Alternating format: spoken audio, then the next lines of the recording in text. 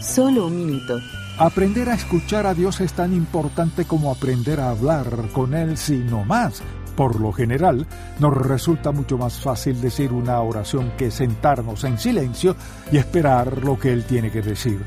No solo necesitamos oídos para escuchar su voz, sino que también debemos tener discernimiento para entender lo que está diciendo. Estar fundamentados en las Sagradas Escrituras agudiza nuestro discernimiento y nos protege del engaño.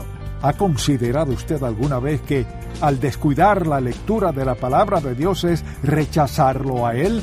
El Señor clama una y otra vez: «Oh, si me hubiera oído mi pueblo». Él está listo y dispuesto a hablar con quienes se humillan, se toman el tiempo para escucharlo y lo obedecen. Para más información, visite encontacto.org.